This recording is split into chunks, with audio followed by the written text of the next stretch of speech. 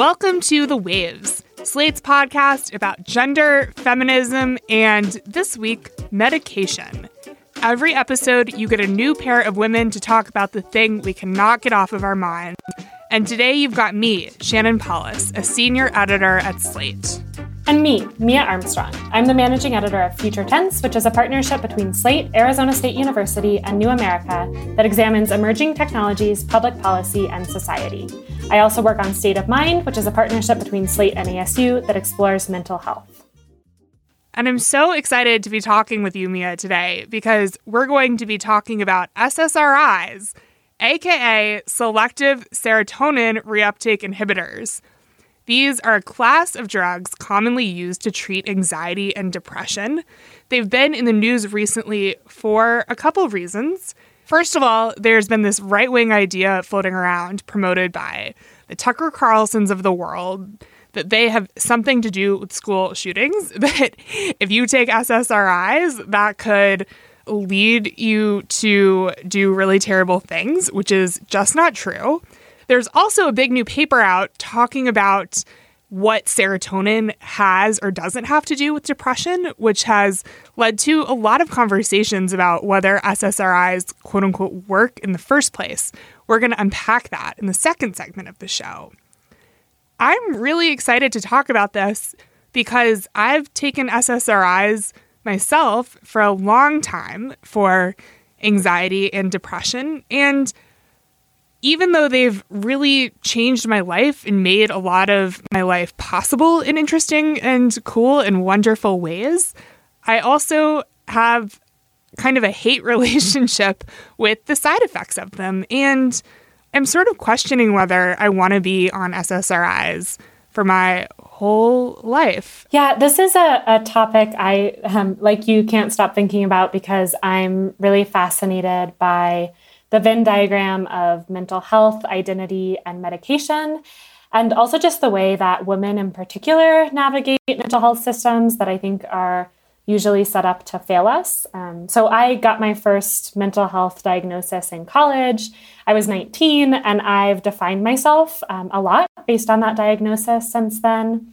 I've had a relationship with medication in the past, and I'm kind of trying to navigate my relationship with medication in the future. And as I do that, I'm wondering, like you are, about how the cultural narratives that we have, whether it's through influencers or other mental health advocates, or just like the conversations that we have with our doctors, how all of those different narratives coming together kind of shape our relationships with our mental health diagnoses and whether medication is a part of that relationship for better or for worse.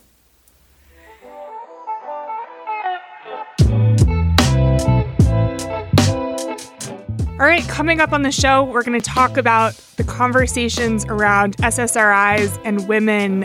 But first, a break. Hey, it's Ryan Reynolds, and I'm here with Keith, co-star of my upcoming film, If, only in theaters May 17th. Do you want to tell people the big news? All right, I'll do it. Sign up now and you'll get unlimited for $15 a month and 6 months of Paramount Plus Essential Plan on us. MintMobile.com/switch. Upfront payment of $45 equivalent to $15 per month. Unlimited over 40 gigabytes per month. Face lower speeds. Videos at 480p. Active Mint customers by 531.24 get 6 months of Paramount Plus Essential Plan. Auto renews after 6 months. Offer ends May 31st, 2024. Separate Paramount Plus registration required. Terms and conditions apply if rated PG. In this first segment, we're going to talk about how SSRIs are prescribed and some of the narratives around how women use them. First, though, I wanted to say a little bit about how they came into my life. I kind of reached a breaking point with my anxiety in college, like a lot of people, and went to the Student Health Center to a regular appointment with a regular general practitioner and was like, look, I need help. To abbreviate the story, he handed me a prescription for Effexor, which is in a class of drugs related to SSRIs, but isn't quite an SSRI, and was like, great, make an appointment at the Student Health Center for therapy also, and take these pills. And guess what? I took the pills with making an appointment for therapy because that was easier. And though I ended up going to therapy a couple years after and kind of went off Effexor and went off everything and then went on what I'm currently on, Lexapro, which is an SSRI, I sort of feel like I made this decision when I was really young that medication was going to be part of my life and that medication could help me. And now I'm just starting to think about, like, okay, what are some other things that I can do to treat my anxiety that are maybe more time-consuming and expensive, but might be better for me in the long run? Mia, what's your experience with medication and SSRIs? Mine was a similar experience. I was in college. I was 19. I started having what I now recognize were anxiety attacks. And so I went to the health center on campus. I made an appointment, again, with a general practitioner who made me take the GAD-7 and PHQ-12 tests, which are tests that some doctors use to diagnose anxiety and depression. I was diagnosed with anxiety, and I was also sent home with a prescription for the anxiety medication buspirone, which is not an SSRI either, but it's often used in conjunction with SSRIs or just by itself to treat anxiety. And so I took buspirone kind of without question for the next 2 or 3 years. It helped me during that period of my life. And I remember the whole ordeal with the general practitioner in the student health clinic lasted like 20 minutes. And there wasn't much analysis of like what my life looked like or like what other options were for me or like what taking this medication looked like in concert with other things, as you mentioned, like therapy. But in that moment, I do remember I felt really empowered because the doctor explained my mental health diagnosis in these terms of like, your brain chemicals are out of whack. You know, you can take some medication and we can balance them out and you'll feel better. And to me, that felt very empowering because I think some of the internalized stigma that I had surrounding mental health, I was blaming myself for the way that I felt and for what was happening to me. And to know that I didn't have to blame myself anymore was a really empowering experience. Long story short, some years later, I had kind of stopped taking buspirone, but I found myself in a rough spot again. My therapist at the time suggested I see a psychiatrist who diagnosed me with anxiety again, and this time also with depression. And the psychiatrist prescribed me an SSRI called Lexapro. I just kept hearing again and again in my mind the echo of what the doctor had told me about side effects. He had said, like, be really careful. You'll probably feel really drowsy and out of it the first days. Like, make sure you don't have anything important at work because, again, you might not be yourself. And I just kept hearing that. I felt like a lot of fear surrounding the conversation of side effects, and I kept making excuses to delay starting the medication. And then what happened is somewhat unexpectedly, I moved, so I wasn't going to be able to do a follow-up with the same psychiatrist. I didn't have a psychiatrist in the place where I moved to. Some circumstances with my life changed and things started to feel a little bit more manageable. So I didn't actually end up starting the medication. But for the next year or so, I would look at the prescription bottle that I had filled. I had it on my bedside table, and I would think what if? And I certainly don't want to generalize my experience, and I would always recommend that people follow their doctor's instructions. But I will just say that my experience with the process of being prescribed medication has generally been a negative one, where I just haven't felt that there's a holistic conversation about how I'm feeling and what my options are. I want to pick out a word that you said in the middle of your story, empowered. Because even with these complex questions around medication, whether one medication or another medication is the right choice for you, whether you could be or in a perfect world would be doing other things, I really felt that empowered feeling too when I first got my Effexor prescription. I remember almost crying in the doctor's office being like, what is my mom going to think if she hears that I'm taking these? She's going to worry about me. And then I remember going to the pharmacy and filling the prescription and paying for the prescription with my own money and just thinking, I'm taking my health into my hands, and this is really cool. One of the things that we don't talk about very much is how many people are on medication, right? So according to a recent study from the National Center for Health Statistics, around 18% of women and 8% of men used antidepressant medications in the past 30 days. So that's really significant. And it's also kind of significant to note the difference of 18% of women and 8% of men. And in addition to being more likely to use medication to treat mental health, women are also more likely to seek counseling. And notably, there was also a study from Sweden that showed that women are prescribed antidepressants without reporting depression more often than men. And the researchers in this study said that that finding was possibly a sign of overtreatment for women. That's so interesting. So kind of the implication from those numbers is that maybe women are more anxious and depressed than men. And also maybe doctors are more likely to see someone for like a very short appointment and say, you're just depressed. Take these and you'll feel better. I want to ask you, like, why you think this is, like, why we have arrived at this point. Like, I think, part of the issue is like, we don't have a robust mental health care system. So maybe like someone's only interaction with the mental health system can be this like 20-minute free appointment at the student health center. Like, if we had a more robust system for folks, like maybe we would be able to have more holistic care.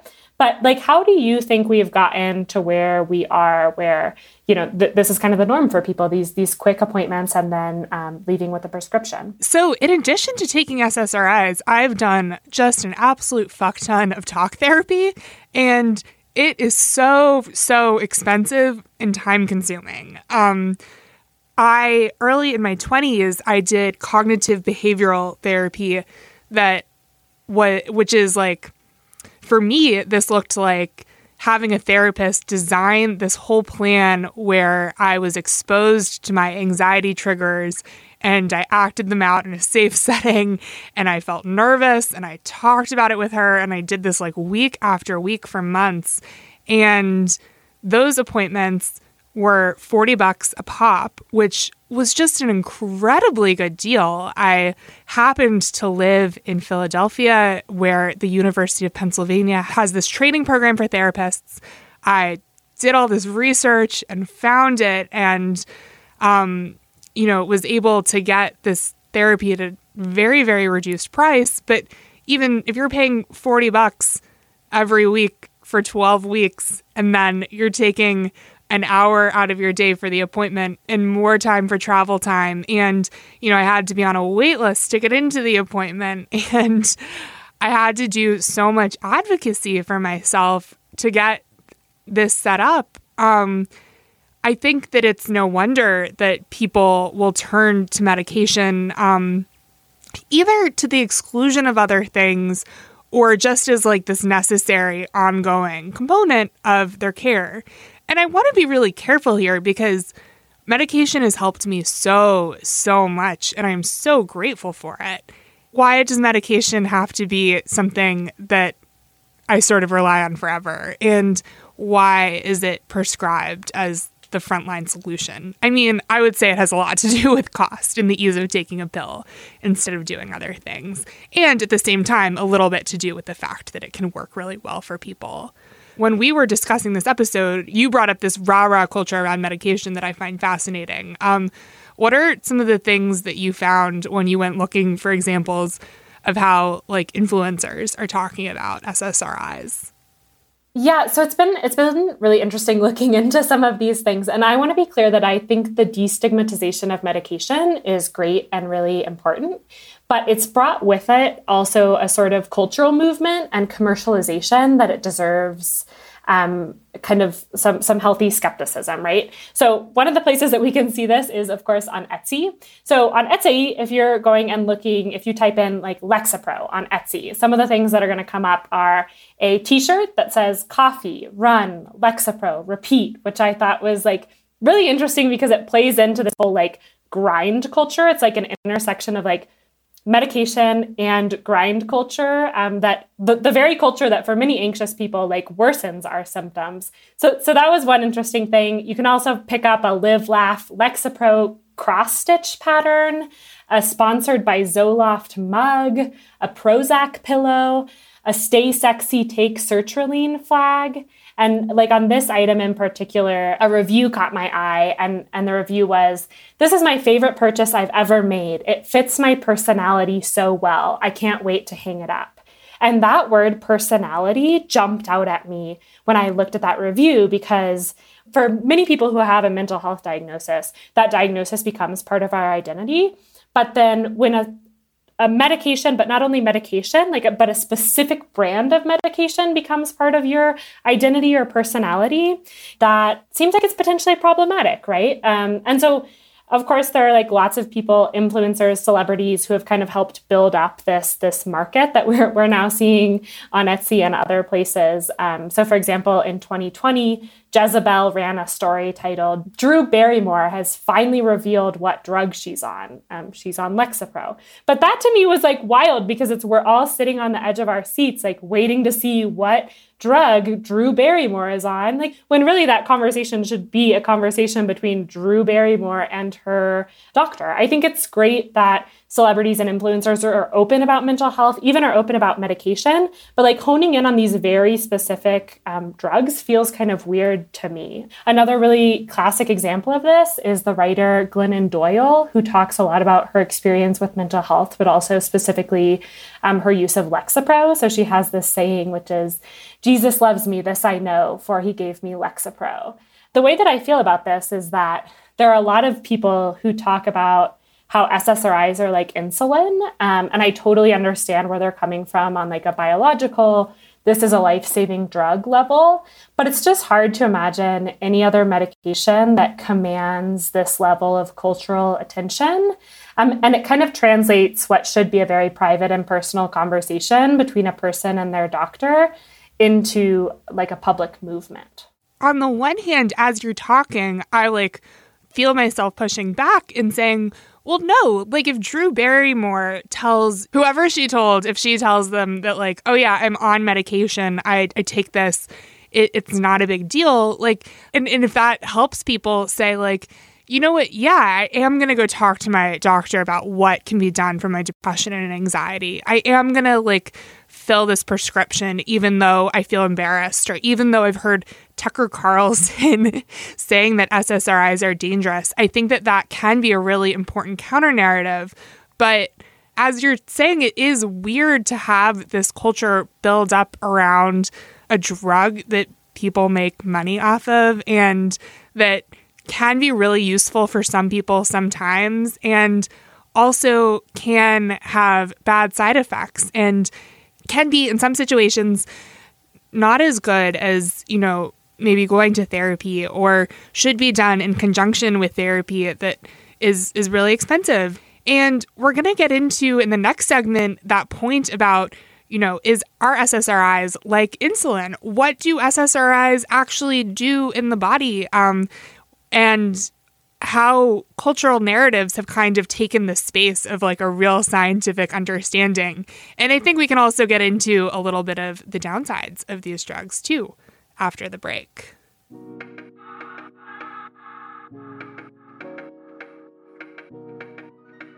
If you want to hear more from Mia and myself on another topic, check out our Waves Plus segment, Is This Feminist?, where today we're debating whether getting married in your 20s can be feminist. And please consider supporting the show by joining Slate Plus. Members get benefits like 0 ads on any Slate podcast, no paywall on the Slate site, and bonus content of shows like Amicus, Slate Money, and of course this one.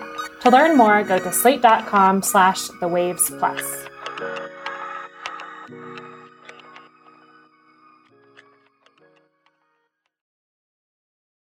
When you need mealtime inspiration, it's worth shopping Kroger, where you'll find over 30,000 mouth-watering choices that excite your inner foodie. And no matter what tasty choice you make, you'll enjoy our everyday low prices, plus extra ways to save, like digital coupons worth over $600 each week. You can also save up to $1 off per gallon at the pump with fuel points. More savings and more inspiring flavors make shopping Kroger worth it every time. Kroger, fresh for everyone. Fuel restrictions apply. Families have a lot going on. Let Ollie help manage the mental load with new cognitive help supplements for everyone 4 and up, like delicious Lolly Focus Pops or Lolly Mellow Pops for kids. And for parents, try 3 new Brainy Chews to help you focus, chill out, or get energized. Find these cognitive health buddies for the whole fam at ollie.com. That's OLLY.com. These statements have not been evaluated by the Food and Drug Administration. This product is not intended to diagnose, treat, cure, or prevent any disease. All right, in this segment, we're going to be talking more about SSRIs. Namely, we're going to talk about a recent study about depression and the brain that made a big splash in the media. The study is called The Serotonin Theory of Depression, a Systemic Umbrella Review of the Evidence. It was published in Molecular Psychiatry in July. And the conclusion of the study was that folks who have depression don't actually have lower levels of serotonin in their brains compared to other people. So a dominant narrative that we mentioned a little bit in the first segment around depression and anxiety meds is, oh, you just have a chemical imbalance in your brain. You can take these medications and they will restore your chemical imbalance to normal. One of the really interesting things about this study is that it didn't actually reveal much new to experts. A recent piece in Slate by Sahanika Ratnaike, she's a philosopher of medicine and psychiatry.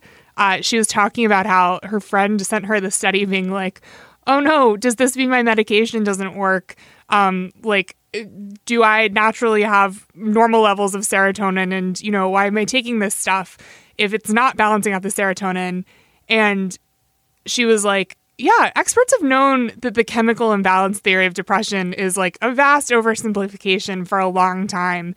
And actually everything here is fine and normal, which I just found fascinating. One of the things when I was reading the author's write-up in The Conversation, kind of their summary of the study that they published in The Conversation, there was this line that they had, and they wrote, quote, "We conclude that it is impossible to say that taking SSRI antidepressants is worthwhile or even completely safe."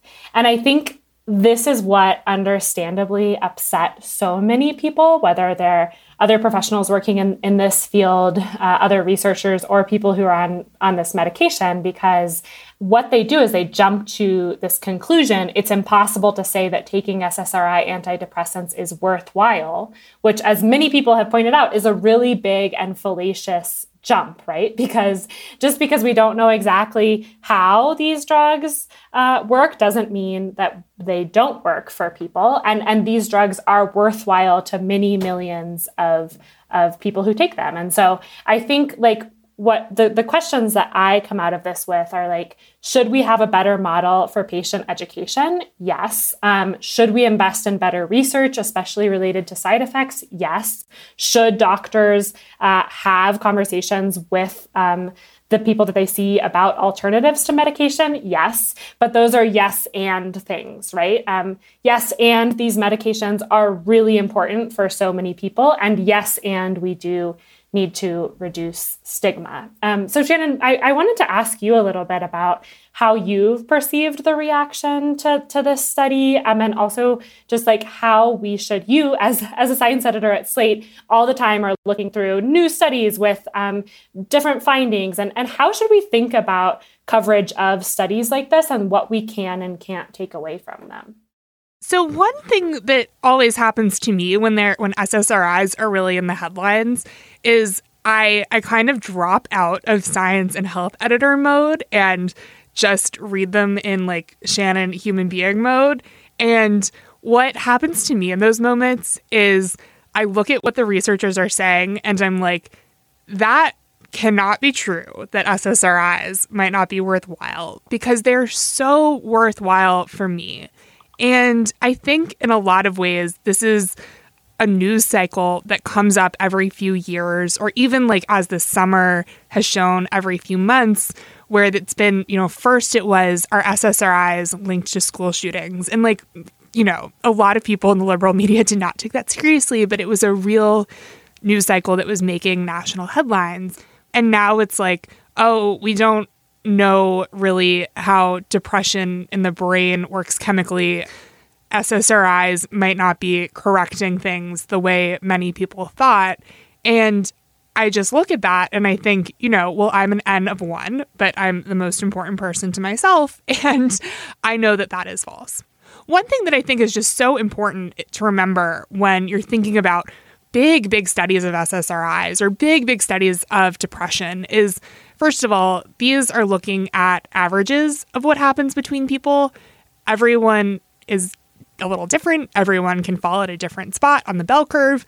SSRIs might not work for a lot of people. In fact, they do not. And at the same time, they might work for other people. And in fact, they do.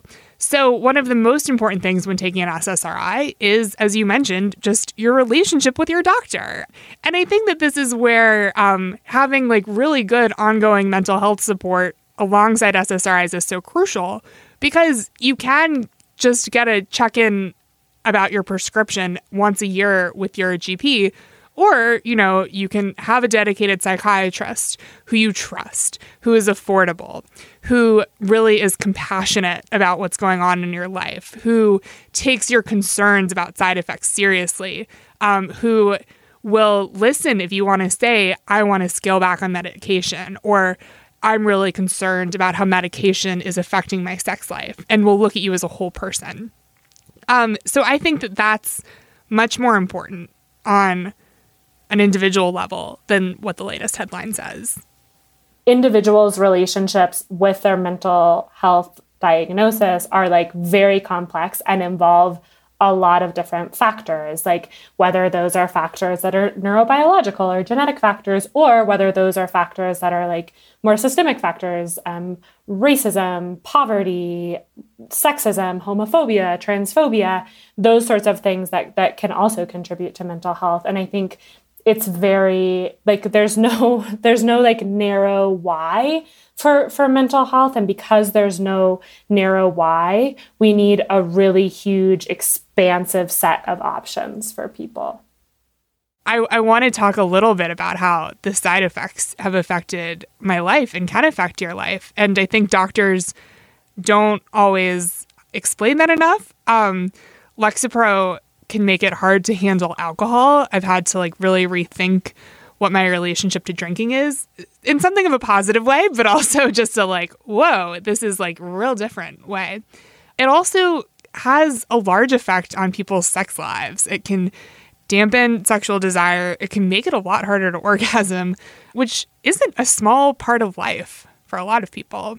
And I think also one thing that this study does highlight is that, well, if a SSRI isn't fixing some fundamental, simple, straightforward chemical imbalance the way a vitamin is that you don't have to be on it forever. It's not like you have this thing missing from your body that you need to now put in your body so that it's there forever.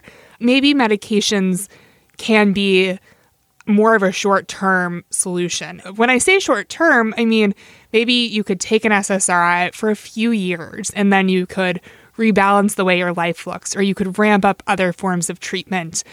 The way that like I've kind of settled on thinking about them is that SSRIs are a tool. They are loaded with so much cultural baggage from all sides, but at the end of the day, they're a tool that can help you be the person you want to be. They're a thing that you can use to improve your life. They're also a thing that you can change your relationship with. And they're a thing that you can set down and say, all right, I don't need this like hammer anymore. And I think that I'm just trying to create some like space between who I am and the medication itself.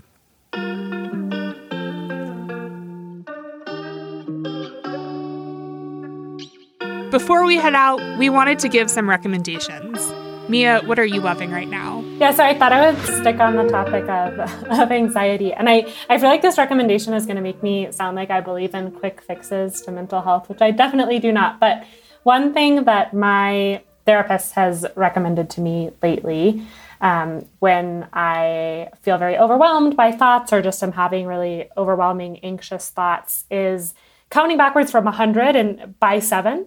So you would start at 100 and then you would go 93, 86, 79, 72, and so on until you reach 0. The key to this trick is that because it takes some attention to do this, it can kind of distract your mind from overwhelming or anxious thoughts that might be difficult to manage in the moment. I love that. It's kind of like an easy, focused meditation almost. I feel like it's the first, like, quote unquote, I don't know if this actually counts as mindfulness, but, you know, it's something to kind of help you, like, focus and pay attention in the moment. And I feel like a lot of those mindfulness meditations or things like that don't work for me, or I have a really hard time at least executing them when I'm in a spot where I'm super anxious. But this is one that has worked after much trial and error. So what about you, Shannon? What are you recommending this week? I'm going to recommend guided meditations from UCLA Health. These are free meditations online. When I need to just settle down quickly, I will Google free UCLA meditations, and these will pop up. There's one that's 5 minutes. There's one that's 11 minutes. They are available in all kinds of languages. I've tried to meditate a great many number of ways over the years. I have a pretty good meditation practice going right now with the Peloton app, but I just really enjoy having something that's available quickly, that's familiar, that will not take much time, and they're really nice. I love that. I have tried so many times in my life to get in a meditation habit, and this sounds doable and like something new that I should try. So I will definitely give that a try.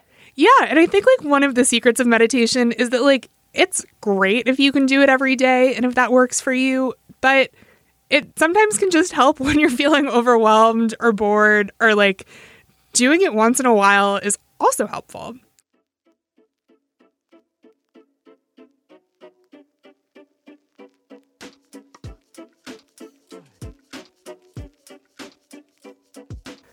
All right, that's our show this week. The Waves is produced by Shana Roth. Shannon Paulus is our editorial director, and Alicia Montgomery is vice president of audio. We'd love to hear from you. Email us at thewaves@slate.com. The Waves will be back next week. Different hosts, different topic, same time and place.